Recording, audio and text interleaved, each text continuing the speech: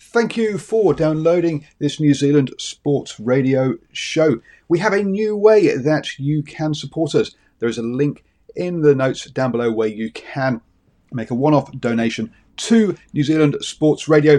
Thank you for support and enjoy the show. Ryan Reynolds here from Mint Mobile. With the price of just about everything going up during inflation, we thought we'd bring our prices down. So to help us, we brought in a reverse auctioneer, which is apparently a thing.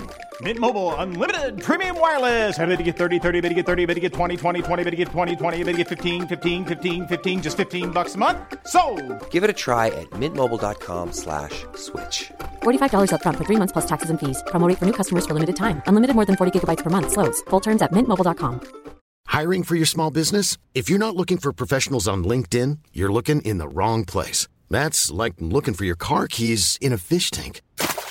LinkedIn helps you hire professionals you can't find anywhere else, even those who aren't actively searching for a new job but might be open to the perfect role. In a given month, over 70% of LinkedIn users don't even visit other leading job sites. So start looking in the right place. With LinkedIn, you can hire professionals like a professional. Post your free job on linkedin.com/people today. Hello, good evening, and welcome to episode 29 of Swinging from the Hip.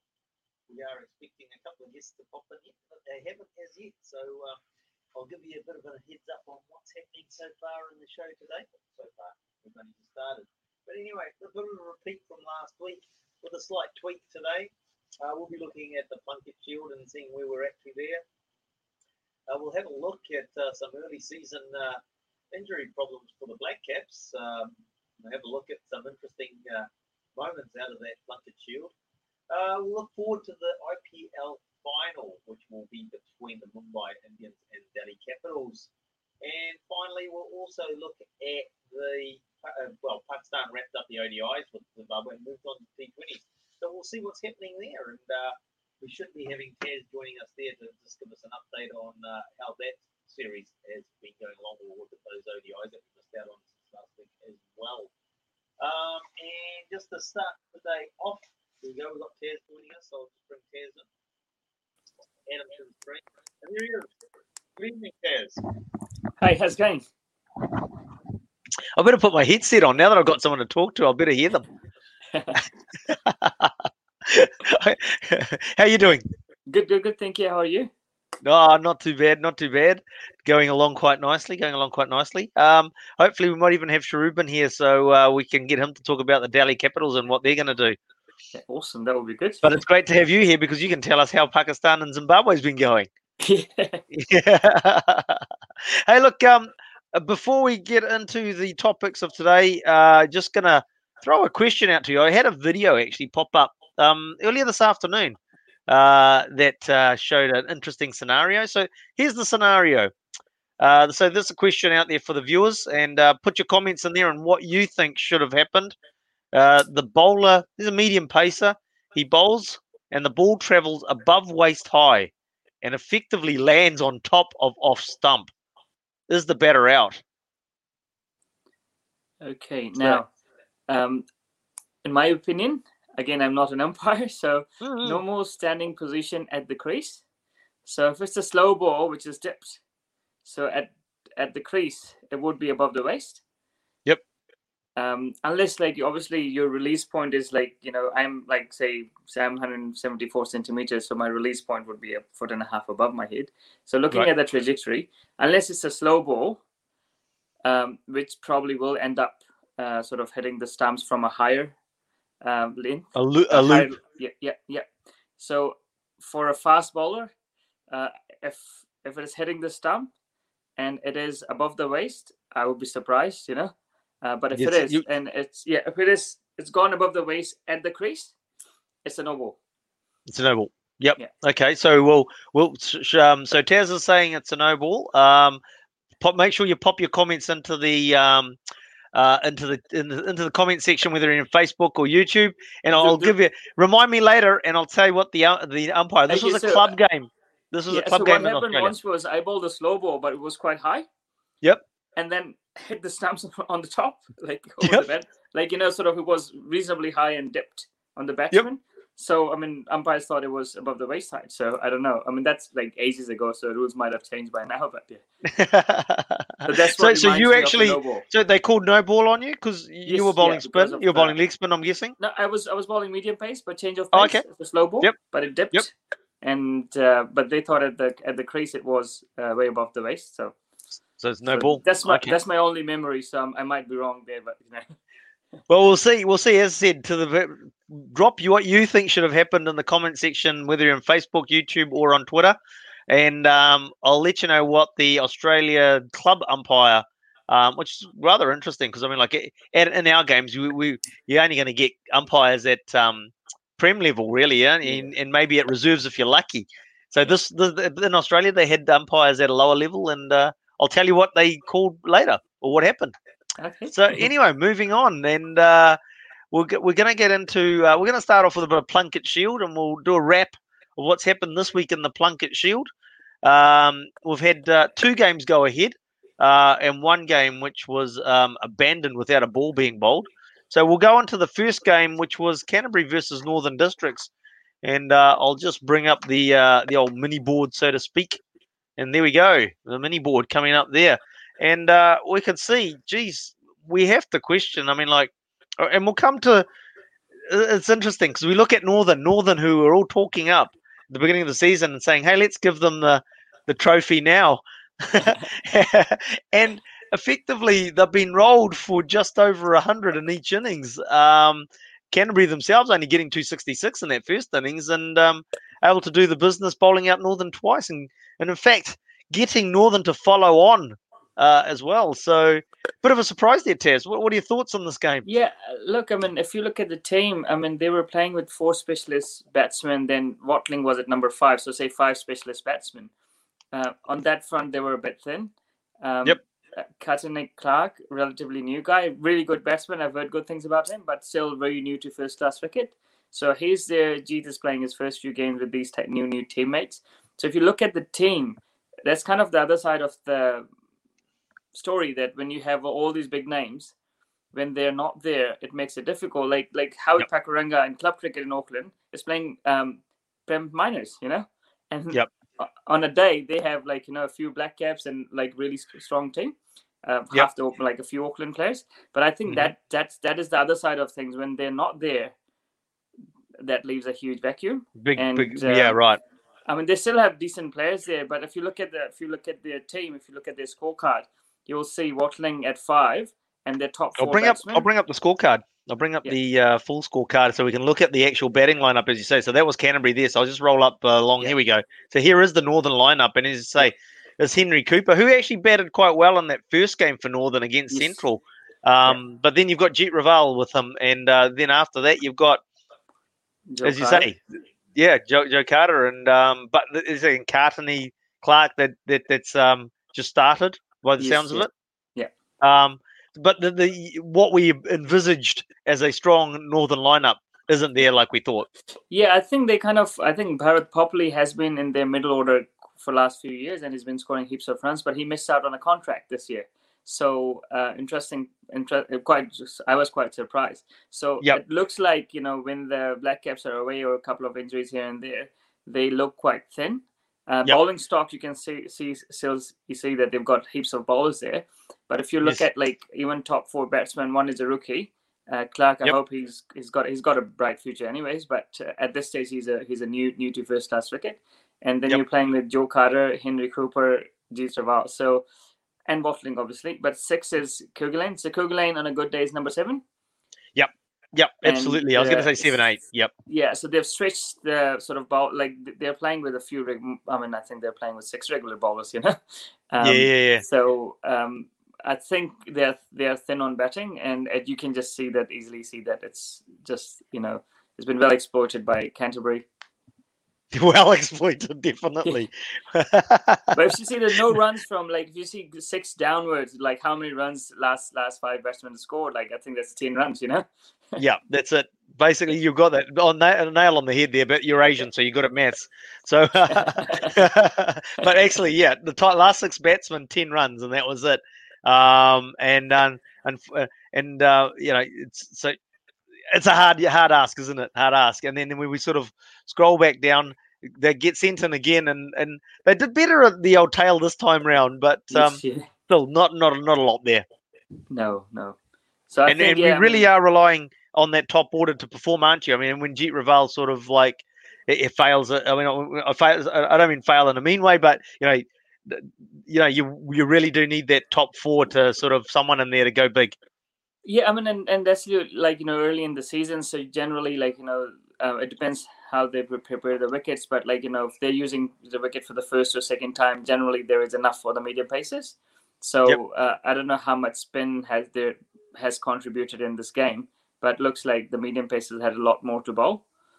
Yep, that's right. I mean, and you look at the Canterbury innings, I mean, like 266 for a first innings score. Not bad score. You're not going to say you'll take it, but it's not exactly a competitive first innings total, is it? So you'd have to think that there was a bit something in the pitch. Well, if you see that they've batted for 90 overs, so I guess they have they saw the second new ball, and I think the last wicket would have scored, last two wickets would have scored about 40 runs. So you look at Fraser Sheet, got 36 off 21 so balls. That's pretty much a steal. So it's kind of like those sort of tracks where if there's any help for bowlers, it's better to sort of go hard at it rather than sort of defending and getting out. Sometimes. Yep. Well, I mean, let's talk about Fraser Sheet, because I'll just bring up the old mini board again, and Fraser Sheet, what a game! 36 at 171 strike rate, and then 4 wickets in the first inning, 5 wickets the second, 9 wickets for the match. We spoke about him last week. We spoke about him and Will Williams last week. These guys are on fire. Oh, they certainly are. And to be fair, if there weren't those injuries, probably one of them wouldn't have been playing. Yeah. So I mean, exactly. Matt Henry's thumb is basically allowing one of those guys to be in the squad, isn't he? The left armer, is it Nuttall? The left armer, Fred Nuttall. Yep. Yeah, Nuttall. He's regular as well. So keeping those two out, and they still obviously have got the depth in their bowling, as you can probably see. And Will Williams took a 5 for, I think, last game as well. So heaps of wickets for them between those two. Well, look, we'll come back to Will Williams and Fraser Sheet a little bit later, because there's a few injury concerns with the Black Caps as well, and then all in the bowling scenario. So we'll come back to that a bit later. But as I said, these guys are firing at the moment, and they'll be. I think they'll be disappointed. There's only one round before the big break until March for the Plunket Shield, with the way that they're operating. I mean, Will Williams have been playing for Canterbury, but Will Williams have been playing the shorter formats and has been quite successful last year. So I guess. Right. And one more thing, Sean Davey, he's made his debut here. He's former New Zealand under-19 player, I think. He's from Northern Districts, actually. So he's probably moved to Canterbury for education, or just moved there for work or whatever. Well, so he's made his debut against his home team. Let's have a look and see. So he's a bowler, obviously, and he's not performed too badly either. I mean, when we look at that, so he's a fast bowler. He's a medium pacer, yes, yeah. He's a medium pacer, yep. 12 overs, 4 maidens, and only 19 runs. Yep. Obviously, Northern were under pressure right through that innings, so they're not taking too many risks. And then he backed that up in the second innings as well. The 8 overs there, a bit more expensive in the second innings, but again, getting that shot that he wouldn't have at Northern. Well, maybe he would have with the injuries. So, again, I suppose early days, it's only 2 rounds, but Northern will be sort of a little bit concerned about how they're travelling. Yeah, I'm sure they would be, because I think back end they might have more players available. Yeah. But right now, I think it's I don't think they've got the. Yeah, it's a shame that they're playing with five genuine batsmen. They could have, this time of the year, the wickets can be supportive, and which means that you need the depth. You need the depth, in the batting. So openers on these tracks would be out anytime. So you need to have the depth. Your number 6, 7 should be able to score runs. And the all-rounders, obviously, Hampton is actually not a bad batsman either, but he's a good hitter of the ball. I'm not too sure if he's how he goes in longer format. So, but let's see what they come up with next game. Yes, and it's always good to see from Brett Randall, who I saw coming up as a as from like the age of 5, 6, 7 when from Eden Roskill. So playing for Northern. Yeah. Not having a great successful match, but still good to see progress from kids that you've seen playing at a junior level and coming through. Yeah. No, although he's not a junior anymore. No, he's done well for himself. I mean, I think he's 24 now, but he's played a lot of one-day cricket, the 50-over format for, I think, for Northern Districts, and he's done okay. And I hope he sort of has a better season like towards the end. So towards the end, as he gets the opportunities, as the Black Caps will be unavailable, he'll definitely get some runs, I'm guessing, on the team. Moving on to the other game that we have to talk about is Otago Wellington, and again another pretty comprehensive game here, and this time Otago coming out on top. And a name of note here, brother of Glenn, Dale Phillips, having a great match with 65 and 83. Yeah, look, I'm big fan of Dale. Excuse me, I'm a big fan of Dale. He was I was assistant coach for under-19s about 5 years ago, and he's amazing cricketer. I was just waiting for him to sort of break into the scene. And that's my kid. Sorry about that. No, that's all right. We've got our BBC moment.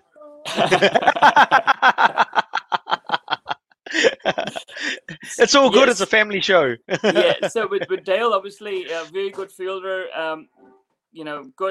Very good batsman.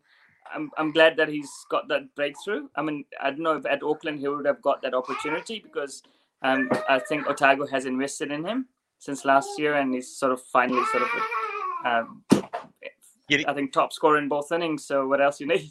Yeah, exactly. And I mean, and unfortunate that obviously Otago, knowing what's happening with the weather, couldn't allow that little bit of extra time for him to sort of push on for that 100 in the second innings.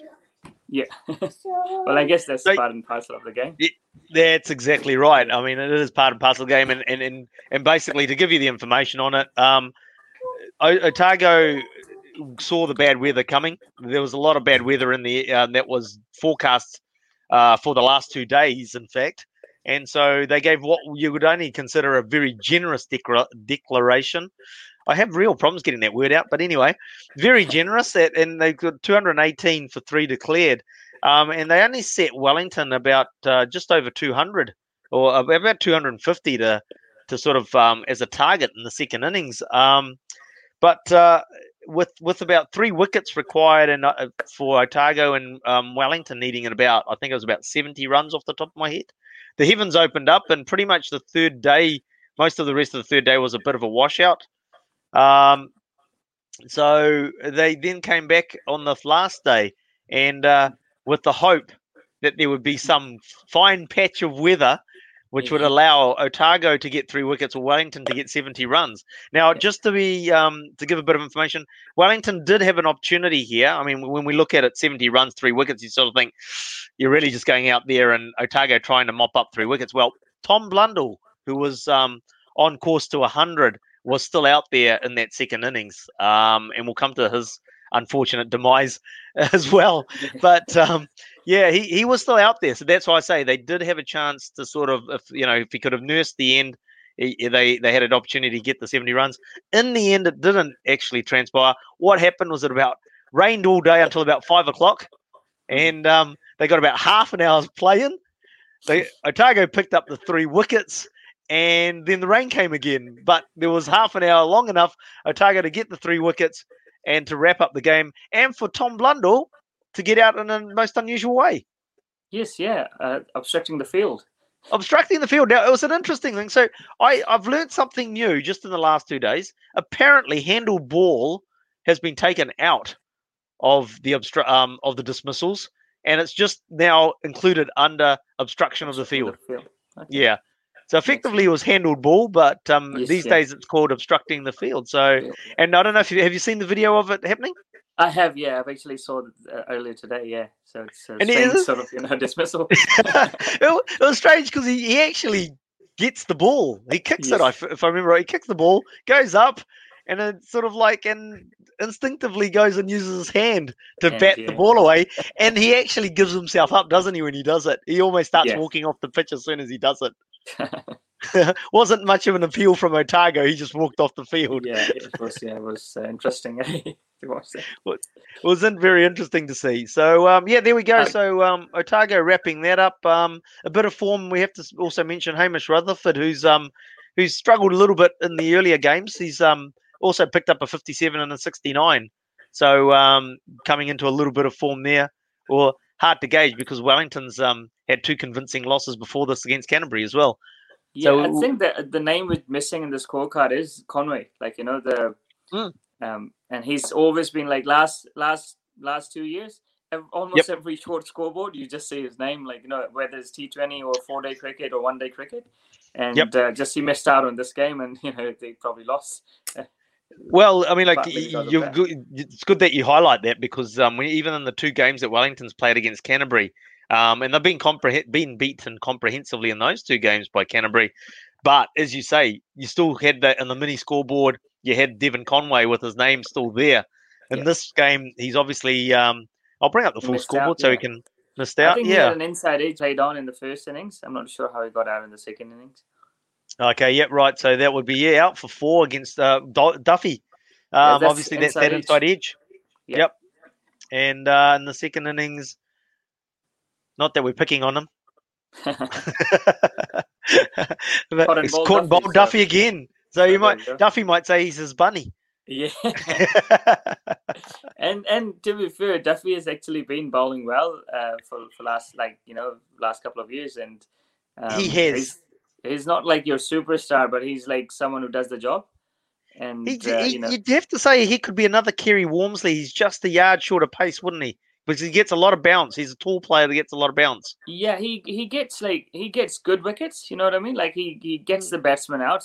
He just figures out, and I think he can bowl a bit quicker than what normally he does. Like if you look at some of the balls, kind of got a good carry from a fuller length. So I guess he does bend his back when he needs to. Yeah, but he's someone like sort of who's been consistently performing.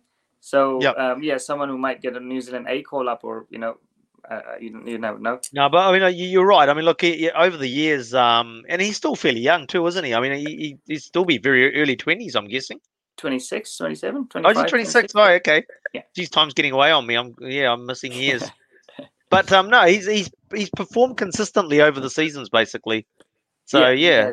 So interesting. Look, So moving on to the last game, which was the Auckland versus Central. And no need for a mini scoreboard there because the game was been abandoned without a ball being bowled. And I don't know, did you see any of the pictures coming out of Nelson?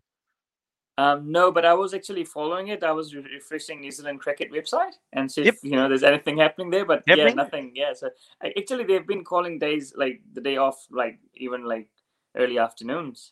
So which means that obviously there was enough rain in the morning that they can't sort of get on the pitch. Oh, look, I mean, so I saw some pictures from both from Central District's Twitter account and Auckland's Twitter account, and all the pictures that I saw, all of them were beautiful, bright, blue, sunny days. Okay? So there's obviously been an issue with the way that the ground has drained because they had a lot of soft spots on the ground, and that's why they couldn't get the game underway. All right, okay. Yeah. So and I bumped into Nick Albright, who's obviously who's been on the Auckland Cricket Board and the like, and he was pitting tax a bit as well, and sort of like he has, I don't know what's going on, but there's plenty of blue skies down there, and the cricket's not happening. So, and then I looked, and then shortly after I had that conversation with him, he mentioned I saw those pictures. It's like, yeah, absolutely beautiful days, like in terms of going to the beach looking days. And it's like, nope, the ground's they got damp spots, so the game couldn't proceed. So I think there might be some questions being asked about what's going on there. Is that because if that's the case, Nelson? It is quite disappointing. Was it meant to be played at Nelson? It was at Nelson, yeah. I'm not sure whether it's Saxton Oval or not. Oval, yeah, I think I would assume it'd be Saxton Oval that it would have been played at, which obviously has been groomed as one of the minor international grounds, for want of a term, So you get some games there, and it'd be just I think they'll be making sure that something's done about that, so that doesn't happen again. If you're getting blue sky days and no cricket happening. Yeah. I mean, I was surprised they were calling the days off quite early in the day. Like, if it's raining, you kind of wait until sort of, end of the day or closer to the tea or something. But they've been calling them off early, so I guess there must be some puddles, within the 30-meter circles. I'm not sure. Within the 30-meter circle, I would guess too, or in the bowlers' run-ups or something like that. Yep. Look, can't let this pass by. This is the crazy situation of the way that the you accumulate points in the Plunket Shield. So Northern Districts follows on, bowled out twice for just over 100, manages to get 4 points out of their game with Canterbury. Central and Auckland, abandoned game, both get 4 points each. Something's not right there, is it?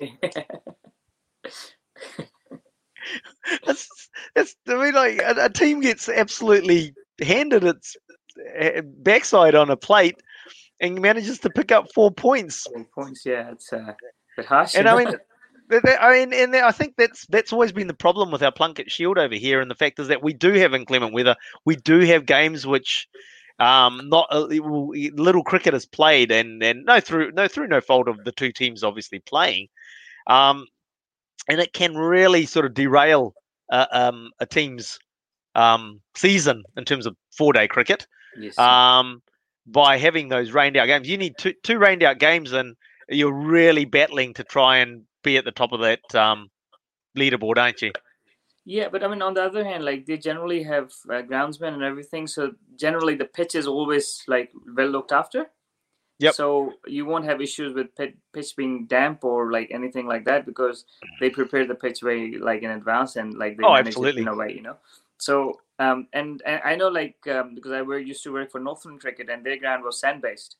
So as soon as the rain stops, you just get on the field, So I think I guess there will be a few like sand based grounds, like Bay Oval, I think, or the Mount Maunganui. So that would be the same. So I think Seddon Park. So there are a few grounds which, as long as it's not raining on the day, all day, they probably would get some action in. I'm not sure about I think Eden Park Outer Oval, if it is sand based or not. But most I of know the that it used to be. It definitely used to be sand based. Okay, so it might. I remember because but I'm not sure. I mean, like it's been Eden Park. I mean, every 3-4 years gets a total revamp of the field, doesn't it? So I'm not sure what it is at the moment. I assume there's still a level of sand carpeting happening in there. So they might have to go to old Central Districts might need to go to Golden Bay and pick up some sand and drop it on Saxton Oval. Hey, look, we'll move along quickly into the Black Caps. Now, not much to talk about, but I mean, not much to talk about, but lots to talk about. I mean, here's the injury list for the Black Caps. Trent Bolt's got a groin injury, so he won't be playing in the game that we'll be talking about shortly.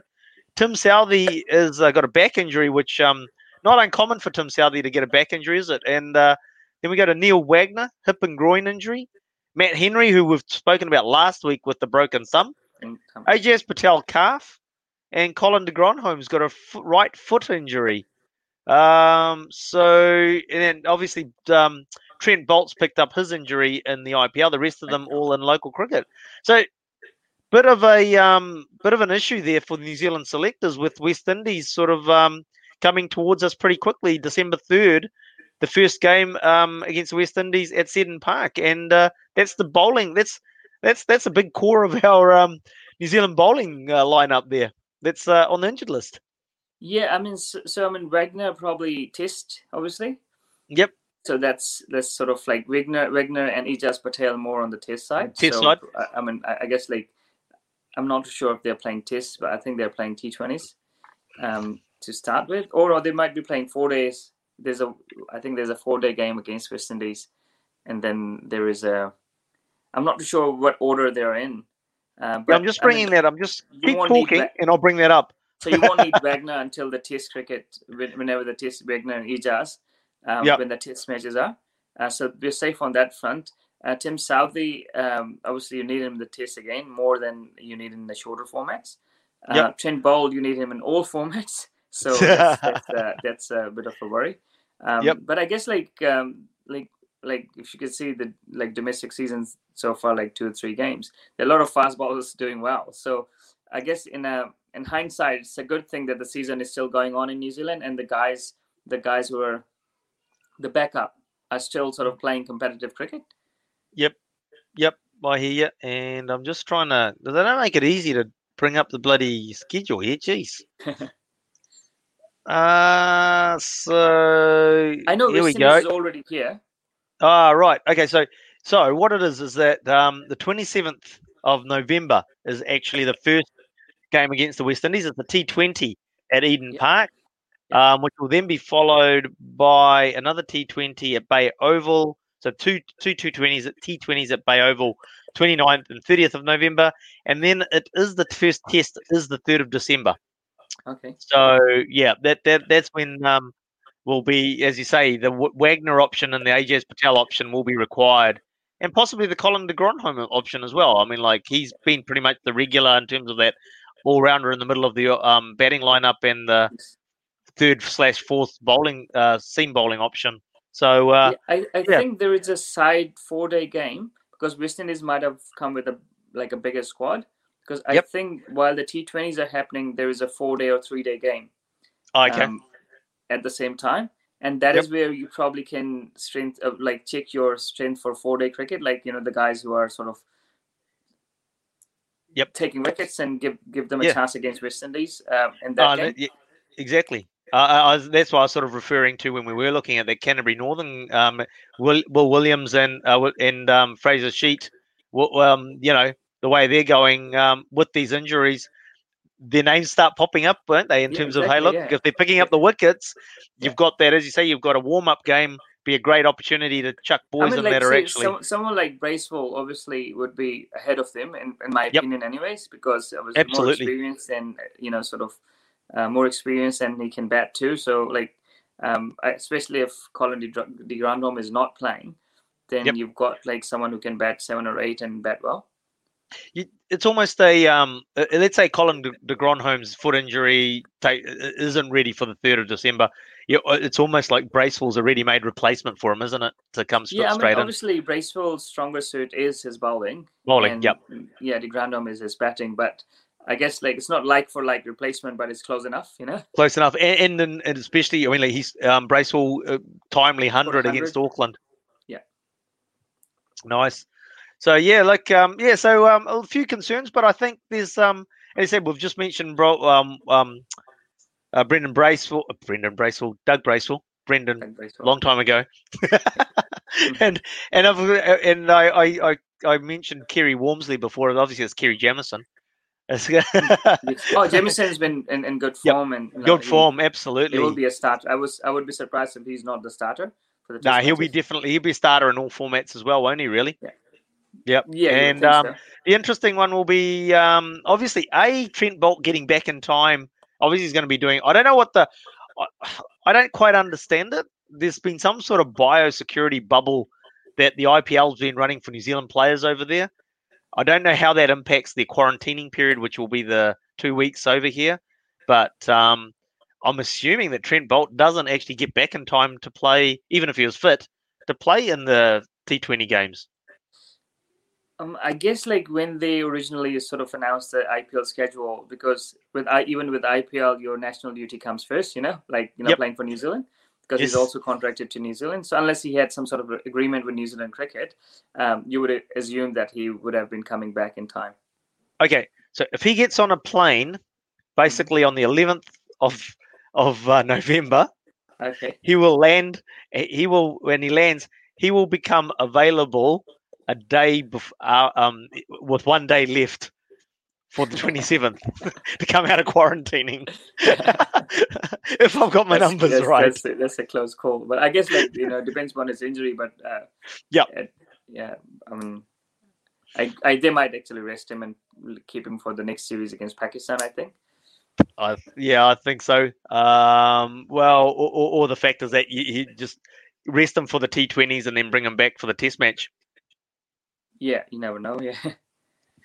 Yeah, and I said that Aaron is mentioning Daryl Mitchell's obviously an option as well. That's we missed Daryl Mitchell off the list. For Colin de Grandhomme, because both are strong batsmen, and Mitchell has been actually bowling well this year. So he's kind of, I think he's that's Well pointed, Aaron. It's like for like arrangement. Yeah, like for like sort of. In terms of change, and as you mentioned, it's also he sort of ends the day before the game. So and it applies to both players in both teams by the sounds of it. So yeah. So that'll be interesting. Anyway, we better move on. We'll quickly go into the. I'm just going to have to bring up the Pakistan series. Hey, why can't it? Oh, it's not letting me bring it up now. So the T20 game today. That was the second one that got played. Pretty convincing win from Pakistan, wasn't it? Yeah, I mean, I actually didn't get to watch it. Oh, come on! Like I think it's quite late our time, but I sort of saw the scorecard, and yeah, not enough runs by Zimbabwe. Like I mean, unless it's Rag Turner, you probably expect 160 and 70 to be a par score in those grounds. So again, played at Rawalpindi, and yeah, good to see Usman Khadir because Shadab, the leg spinner, has been sort of our main sort of white ball bowler, but I think he's injured or he's rested. And Usman Khadir, that's his son of the great Abdul Qadir. Okay. He got an opportunity, and he obviously took 3 for it. So good on him. Yep, and Babar Azam carrying on some great form against Zimbabwe in the Zimbabwe Series ODIs and the T20s. Yeah, he just like sort of, to me, like he's like a very. I think he's similar to Kane Williamson in a way that he's kind of like quite sort of technically correct and like quiet guy and just consistently scoring runs. Like it doesn't slog, but he still score runs at a high strike rate. Yep. Yeah. He that's it. It's like you're right. I mean, obviously people have been watching Kane Williamson in the IPL, and he's just not a slogger. He just doesn't smash it into the stands. He plays cricket shots, for want of a term. Yeah, and still scores at a good pace, So. And still, yeah, exactly. It still scores at a great pace. I mean, like, it's really surprising at the times when they get a strike rate of 200. And he's sort of thinking, how did they manage that? They didn't slog the ball. And Haider Ali, I think he's 19, 20, the Pakistan young guy. He's just it's probably first year playing for Pakistan senior team. And he's been amazing. Like since he sort of, I think he scored a 50 on debut as well against England. He's the next big thing. Well, that's what Pakistanis say. He's the next big thing in terms of Pakistan's batting. So let's see how it goes. Yep. And it's just like for Zimbabwe, you'd have to say disappointment, really, in terms of again, they don't they can't get the run rate going, can they? That's the big issue for them, really. And I think the scoreboard pressure then tells, and wickets keep falling. Yeah, I mean, like they've got like I think Sikandar Raza missed out this series because he is a Pakistani who lives in Zimbabwe and plays for Zimbabwe, but knows the wickets really well. But he obviously didn't fire at all. Because like I think if it's it's a used wicket, you need you can still score big runs, but you need guys who are experienced on playing used wickets in countries like Pakistan or India where it does. And Usman Khadir took 3 wickets, obviously 3 wickets. Yeah, so I think playing spin on those conditions and playing less dot balls, and that's where I think Zimbabwe missed out. Because as you say, I mean, like Usman Khadir, not only to get 3 wickets, but he actually went under 6 and over as well, and getting those 3 wickets. So very economical. He's only playing his second game, so he's not like a established leg spinner. So generally you target young guys who's playing first or second game that you can get 8 or 10 out of their sort of 8 or 10 run per over. So he's obviously done well, and I think I've got. Couple out of Googly, so he's got a really good Googly, so hard to read. I don't know, but I haven't seen him bowl a lot, but heard good things about him, so it's good on him. Yeah, absolutely. So 1 game left. That'll be happening in a couple. Well, it'll be happening our time Wednesday morning, I guess. Or will it be tomorrow morning? It'll be Wednesday morning, won't it? It'll actually happen. It's 10th of November. It's Tuesday night Pakistan Tuesday night. Time, so it will be Wednesday morning our time. But I think just the time difference is so much that it's it's not practical. What time are they starting? Are they actually? Is it a day nighter type, or is it a day T20? So this one started at 3:30 Pakistan time, so that would be our 11:30. Oh, okay. Yeah, so that's that's past my bedtime these days. Yeah, I mean 8 o'clock's past my bedtime. I should be in bed now. I got to be out of the house before 7 o'clock tomorrow morning. Enough of my problems. Yeah. So I suppose so. Who actually what's next up for Pakistan after Zimbabwe leaves? Is there anything in the pipeline? They're coming. What's it? Sorry. Oh, they're coming over here. Yeah. Right. So that is the next agenda. Next on the agenda is actually jumping on a plane to New Zealand and quarantining. Yes. I think they're coming in December. So they'll have a few weeks off. I think they will be here when the West Indies series starts, and then they will sort of build up. I mean, obviously they will do their quarantine and everything. So there you go. Simon's letting you know that you can watch highlights of the Pakistan Zimbabwe games on YouTube, so you can catch up with how they've been going. Yeah, and you can you can watch it live on YouTube as well. Oh wow! Yeah, it's for free. So Pakistan Cricket Board has a YouTube channel, and they streamed it live on YouTube, all the series. Oh, that's fantastic! Yeah, it's just timing of it is not right. Yeah, 11. As you say, if you're kicking off at 11:30 at night, I mean, it's one thing if it's finishing 11:30 at night, but if it's starting at 11:30 at night, that's a hard watch. Yeah. That's when the kids are going to get more yelling at because you'll wake up grumpy in the morning. Anywho, moving on to the big match now coming up. It's like we're looking forward to the final of the IPL, and that's going to be between the Mumbai Indians and the Delhi Capitals. So the Delhi Capitals getting over the Sunrisers Hyderabad this morning in that qualifier 2 to make it into the final with the Indians. Firstly, we'll just have a look at that match, and I'll just bring up the right one. So this morning, as I said, Delhi Capitals against Sunrisers. Did you catch up with any of this match at all?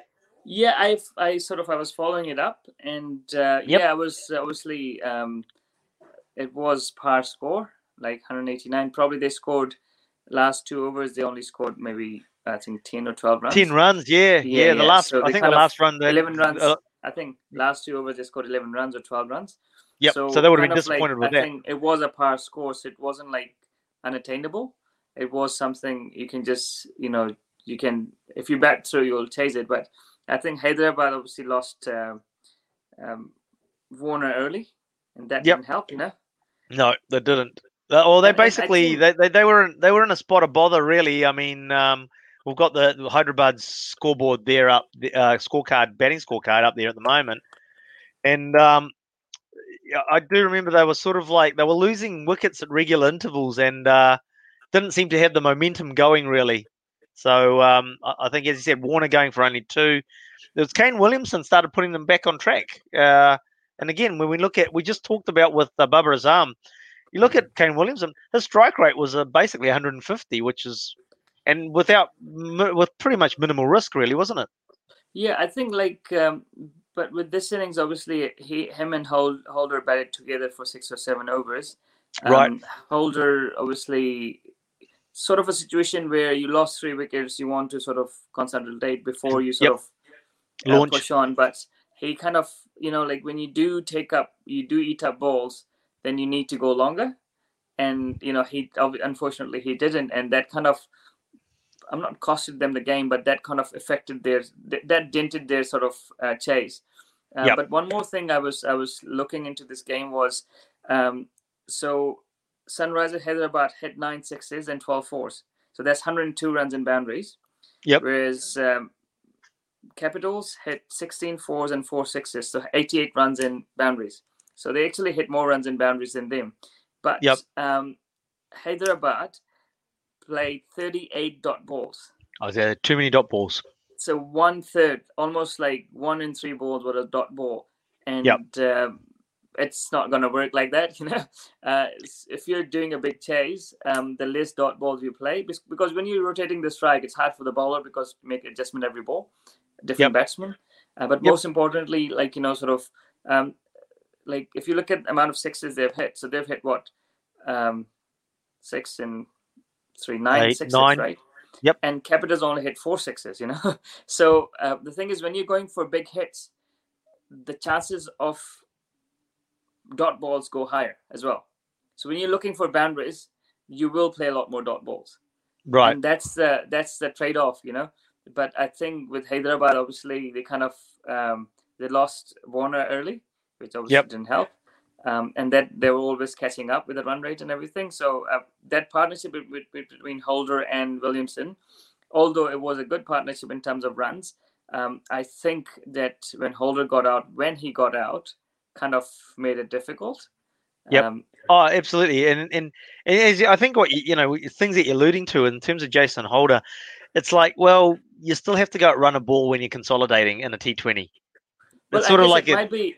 He was just obviously giving a hand to Kane Williamson because obviously Kane was doing okay and he was keeping most of the strike. But the thing is, like, when you have spent 7 overs on the crate or in the middle, then and he's been scoring runs, so you expect him to move kick on. But unfortunately, he didn't on this occasion. Abdul Samad, the young guy from Kashmir, known for big hitting, and he did a brilliant job there. But it was just, I think, just a bit too late. Well, I sort of, when I came into the game, I was obviously doing the report for the morning sports briefing, and it was 2 overs left, and they needed 23, and Samad and Khan were in, and it's just like, oh, here we go, game on. 23 off 2 overs is pretty much, even Stevens. It could go either way, and shortly after, Rabada comes on and picks up 3 wickets in the over, and that was pretty much game over. Yeah, the thing is, these games where I think Capitals have 2 of their fast bowlers as overseas players, and I don't know if you remember the first program we did pre IPL. What I was saying was that if whoever's got good fast bowlers will probably do a better, they will end up doing well.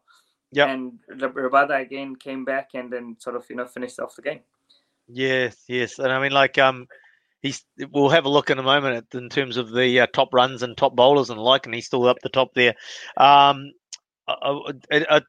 Interesting for it should be for Mumbai. It would be a bit of an interesting one because obviously no Bolt there now, but we'll come to that in a while. So, so that basically at the end of that game, it meant that the Delhi Capitals were the second qualifier into the final, and as I said before, they will be playing the Mumbai Indians.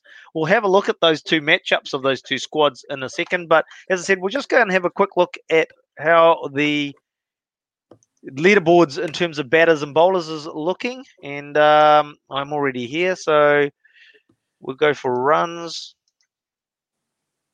and there we go. KL Rahul, almost like he started the season in that number 1 batting position, and he stayed there ever since. Yeah. every week we come along and we go, who's at the top, and it's KL Rahul. And interestingly enough, I mean, quite clear. I mean, it's Shikhar Dhawan's in second position, 70 runs. Let's call it 70 runs, 67 runs behind KL Rahul, and played 2 more games. So yeah, quite a good series in terms of runs anyway for KL Rahul. Yeah, I mean, obviously, he's been last week we were looking at the scorecards and he was, tables, and he was still on top, and he's still on top. So I guess he's not he wasn't part of the qualifiers. No, so he's still up there. So, still up there. I guess it's like Rohit Sharma, he scored all this run in the World Cup last year, and just didn't make it to the final, because he missed out on the semi-final. It's like you're going, come on, guys, help me out here. A guy that is in the finals is Shikhar Dhawan, and we look at the top 5 there. Out of the top 5, we've got Shikhar Dhawan, who will be playing for the Capitals, and Ishan Kishan and Quinton de Kock playing for the Indians. So when we look at it, also number 8 there, you got Surya Kumar Yadav there as well. So a lot of firepower there for the Indians, isn't there? That are coming through. Yeah, they've got, I guess, with Rohit Sharma starting the innings, that's if you've got someone like him up there, it's just, it's a bonus for the rest of the batsmen. And it's such a big name in shorter formats, Rohit Sharma. I know people talk a lot about Kohli, but like if you look at the stats of Rohit Sharma in one day or shorter formats, he's phenomenal. Like, he will score big runs or he won't score runs, but when he does score big runs, he just takes it away from you. And look, I mean, if he scores runs or he scores no runs, it doesn't matter, because at the end of the day, if he's scoring runs at a fantastic strike rate. If he's not scoring runs, he's out early, and so he's not taking, like we talked about before, using up dot balls. Yeah, and he usually doesn't eat up the balls. If he's generally he gets a start, he sort of goes big, and sometimes obviously really big. But generally, like he's the one. If you get him out early, you know that's a good day for you. And there we go. We'll just actually I stuffed up there. I'll bring up the old screen again. Let's bring up the screen again. I didn't bring the screen up last time there. Sorry, my bad. We go to the bowlers and we bring up the screen and we look at the top three, and the top three are going to be involved in the final. Well, no, the top three won't be involved in the final. The top two will be involved in the final. Yes. You got Rabada going up against Bumrah. But unfortunately, Trent Boult, as we mentioned, looks like he'll be out with that groin strain injury. So, but looking at it's going to be fantastic seeing Bumrah and Rabada go at it in that final. Yeah, and number 7, if you see Anrik, is it Nortje? Nortje, yep. Nortje, yeah. So, and I think he bowls 150 plus, So yes. he bowls heat. So it will be interesting, sort of. And Bumrah is amazing, as we know. Like he's done it again and again. If you look at the strike rates, economy rates, so Bumrah is under 7, which Rabada is over 8. So I mean, Bumrah obviously economical, but at the same time has a good strike rate. So well, he's played 2 less games than Rabada, and he's only 2 wickets behind. And we know how many multiples of like we look at Rabada today's game. He picked up 4, so Rabada usually picks up his wickets in clumps as well. So you'd have to say Bumrah's been travelling pretty well, and probably the form bowler in the competition. He certainly is, and it's just like it's just so consistent, It's not like I haven't seen him having a real bad day. Like, sometimes guys go for 4 overs for 50 odd or 60 runs. On a bad day, we'll probably go in like 30s, and on a good day, it's like around 20s, or in 20s. So he's been sort of so consistent, and big games. So obviously, people are looking up to him and see how he goes. That's it. So we'll look forward to that clash in terms of the final, and we've got most wickets. So we're just going to look at the bowling economy, which we've been doing as well. And at the top of the list there, Rashid Khan, Mohammad Nabi for the Sunrisers, Washington Sundar for the Kings 11. Interestingly enough, when we look at that economy rate, the players for the teams that are at the top there haven't actually made an impact. I mean, apart from sort of Nabi and Khan for the Sunrisers, hasn't really paid dividends having an economy rate. It's really about wickets, it seems like. Yeah, I mean, like, obviously Nabi only played 1 game, so I'm not sure, like, he was injured or he just missed out because they had overseas players who were batsmen. But, I mean, Rashid Khan, again, like, 5.37, like, in 16 games. That's phenomenal, like, that's just unreal. So, I mean, you generally see, like, the spin bowlers have, in those conditions, the spin bowlers have better economy rates because there's not a lot of pace to work with. And whereas the fast bowlers, like, fast bowlers around 7 and 8 is still quite.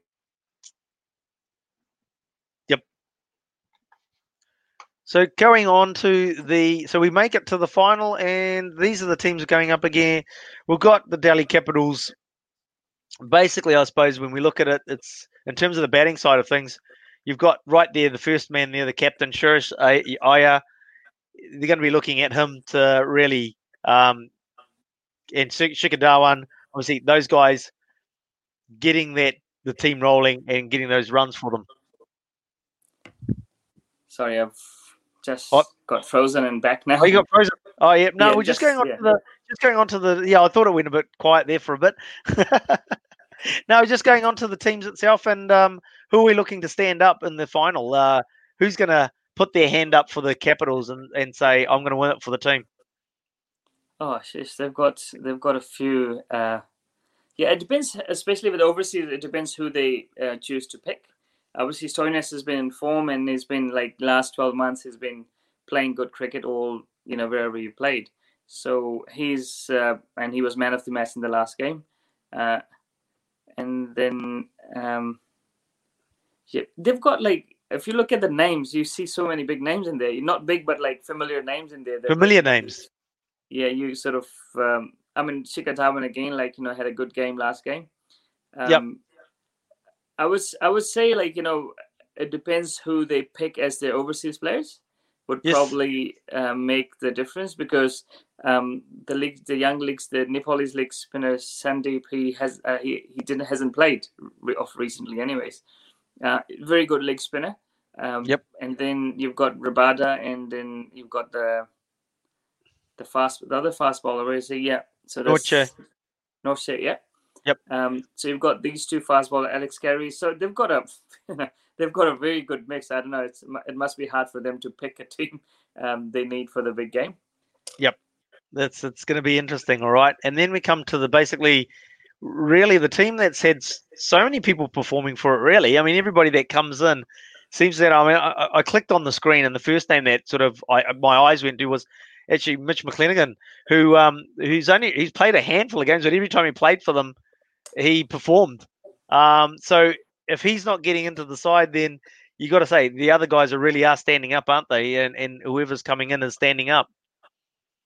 Yeah, obviously he's someone who bowls a heavy ball and just he puts a lot of effort in while he's bowling, and he has been successful for Mumbai over the years. But I guess they've got say someone like Kieran Pollard as an overseas player, and they've got Quinton de Kock.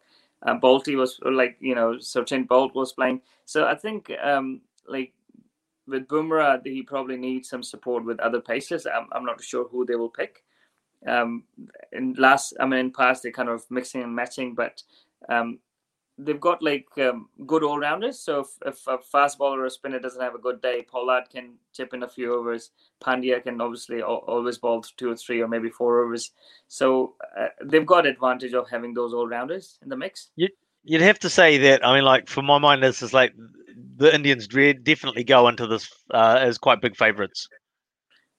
Yeah, but again, if you look at the two fast bowlers for Capitals, it's as I said, in Middle East, from my experience with watching the PSL and stuff, fast bowlers can just change the game, and they've got 2 strike bowlers as an overseas players, whereas Mumbai's got Bumrah, but rest of them are good support bowlers, but you can't say they're the same.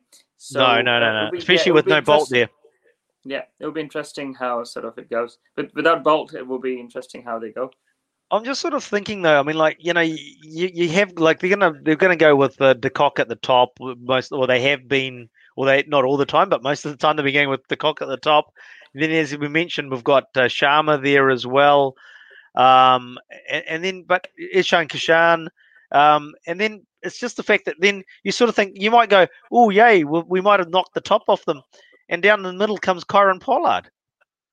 Yeah, and Pandya afterwards, So they've got, so they've got players who can score quick in the first 6 overs, and they have players who can score even quicker and the last 6 overs. So basically, first 6 and last 6 overs, they can easily get 120 runs, and it depends how many runs they get between between 6 and 14. So it's another 8 overs. So they've got what it takes to score 200 on a good day. One thing I've sort of looked at, this is not just IPL, this is T20 generally. I sort of think if you've got wickets in hand, 100 off the last 7 overs is not an unachievable target. Obviously, it comes down to pitch conditions as well. But to my mind, it seems to be more of a target these days. Is it's not about getting 100 in the last 10. It's about getting 100 in the last 7. Yeah, it depends. It depends upon the opposition, though. Sometimes, say if they've got out of last 7 overs, if Bumrah got 2 overs, you would be pushing your luck, to score 100 of last. Similarly, Rabada yesterday came and just finished it off. So I guess you've got those strike the very, very best of the bowlers there.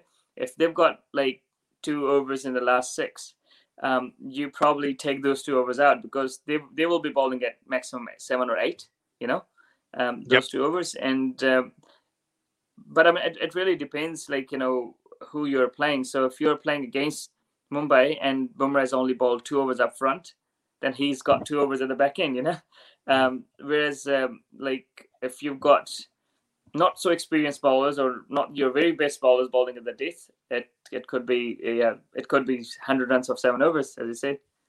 Yep, that's it. And you just never know who's going to go for maybe an over of 20 or 30. And then one of the things we'll look at next week when we review the IPL a little bit is that we'll have a look at the top overs in terms of the most runs by a batsman off 1 over. Which was interesting. I actually came across it accidentally today, so I thought, that'd be a good one for next week's show in terms of looking at who got what runs off what over. And there were overs of 30 and 26 and 28. So one of those overs, an over like that, can change the course of a match. It certainly does. I think even in this game, I think 2 separate overs from Holder went close to 2018 or something, like big overs. And they just changed the sort of, momentum in the course of the game, and especially if it's one of your main players. If he goes, the guys that you're relying on. Holder is not internationally known for a T20 specialist bowler, but he has been bowling well.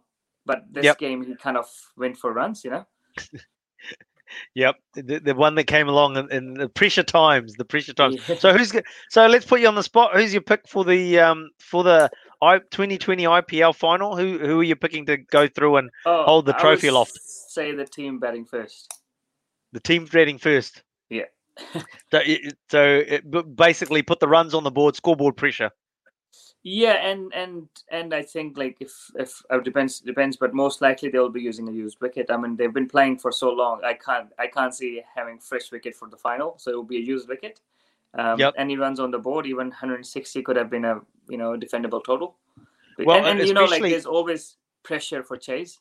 Yeah, that's what I was going to say. Especially in a final, the pressure for chase in the final is huge, isn't it? I mean, if you're batting first, you could actually go for 2 or 3 runs and for one or two overs, and just say that, okay, it's the final. We'll just see ourselves in for the first 1 or 2 overs, and then basically just build from there. But if you're batting second and you got to chase a total, you basically got to go from the start. You haven't got a chance to sort of take it easy. You've got that pressure starting right from ball 1.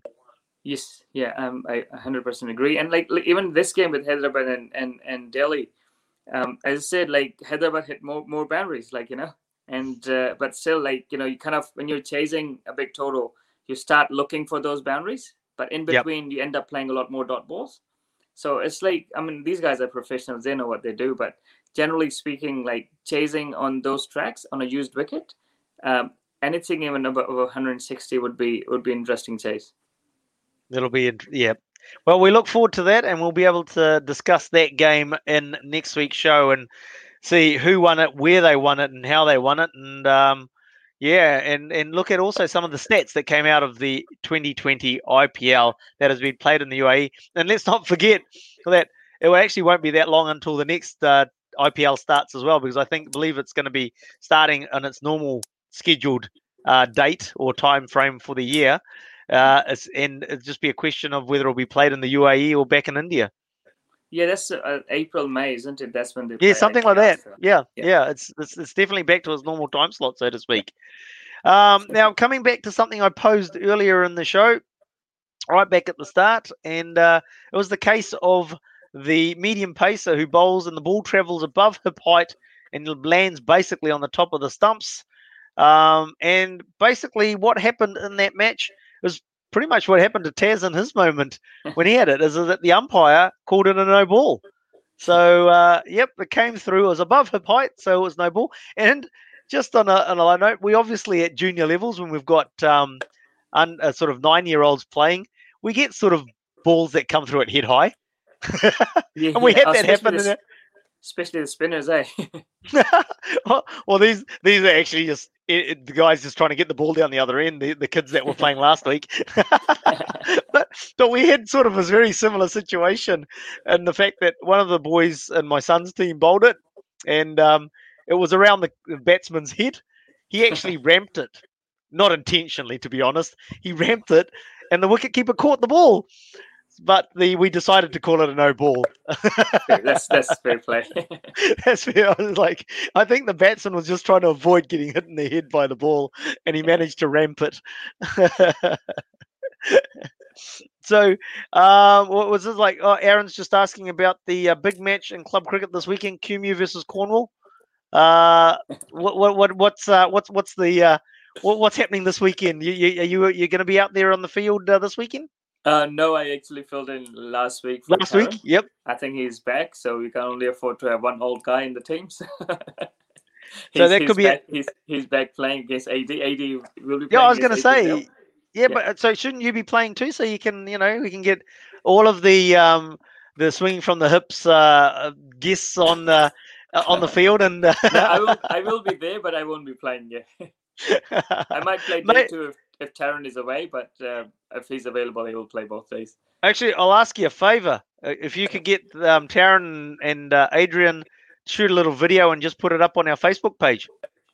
Oh, we can give it a go. I'll ask. Give it a go. Yeah. See what happens. Yeah, you just put it on the swinging from the hips page, and we'll get Taran and Adrian giving a bit of banter and sledging each other a little bit. Hey, look, thanks for Taz for coming again on the show. Really appreciate it. Try one of the regulars that I can get to rely on. And thanks for everybody out there in the interweb world for tuning in and watching and listening to our banter and discussion around what's been Plunket Shield and IPL and the Pakistan-Zimbabwe series as well. So thanks everybody for tuning in and listening. And if you're listening to this recorded on your podcast, make sure that you go and share it. Really appreciate it if you share it. That's how we get our name out there and the show going wide and far. So thanks once again to everybody out there. And we'll sort of be putting on the shows again. You've got the sports briefing, morning sports briefing every day at 7 o'clock. That's Paul there. Unfortunately, I won't be there again tomorrow because I've got a 7 o'clock meeting. Yay, 7 o'clock meeting. We've got, I'm not sure what's happening with the league. Now, we've got the State of Origin happening. So I'm guessing there'll be league show on the Wednesday night, back to the Wednesday night there. And obviously, we're coming to the end of the rugby season for Mitre 10. So we've got reviews and previews happening for that, and a really interesting end of the season for the rugby season coming up with basically everybody in the Premiership still able to get into the quarterfinals there. But so make sure you stay tuned right here to New Zealand Sport Radio, and we'll see you back here next Monday night at 8 p.m. on Swinging from the Hip for your cricketing fix. And we'll see you then. Thank you. Hey, folks, I'm Mark Maron from the WTF Podcast, and this episode is brought to you by Kleenex Ultra Soft Tissues, your ally to help tackle your allergy symptoms this season. I love the change of seasons, but nobody loves pollen and all those other things floating in the air that make you sneeze during this nice weather. Kleenex Ultra Soft Tissues are hypoallergenic and allergist approved, so fight back against watery eyes and runny noses without worrying about irritating your skin. For this allergy season, grab Kleenex and face allergies head on. Hi, I'm Daniel, founder of Pretty Litter. Cats and cat owners deserve better than any old-fashioned litter. That's why I teamed up with scientists and veterinarians to create Pretty Litter. Its innovative crystal formula has superior odor control and weighs up to 80% less than clay litter. Pretty Litter even monitors health by changing colors to help detect early signs of potential illness. It's the world's smartest kitty litter.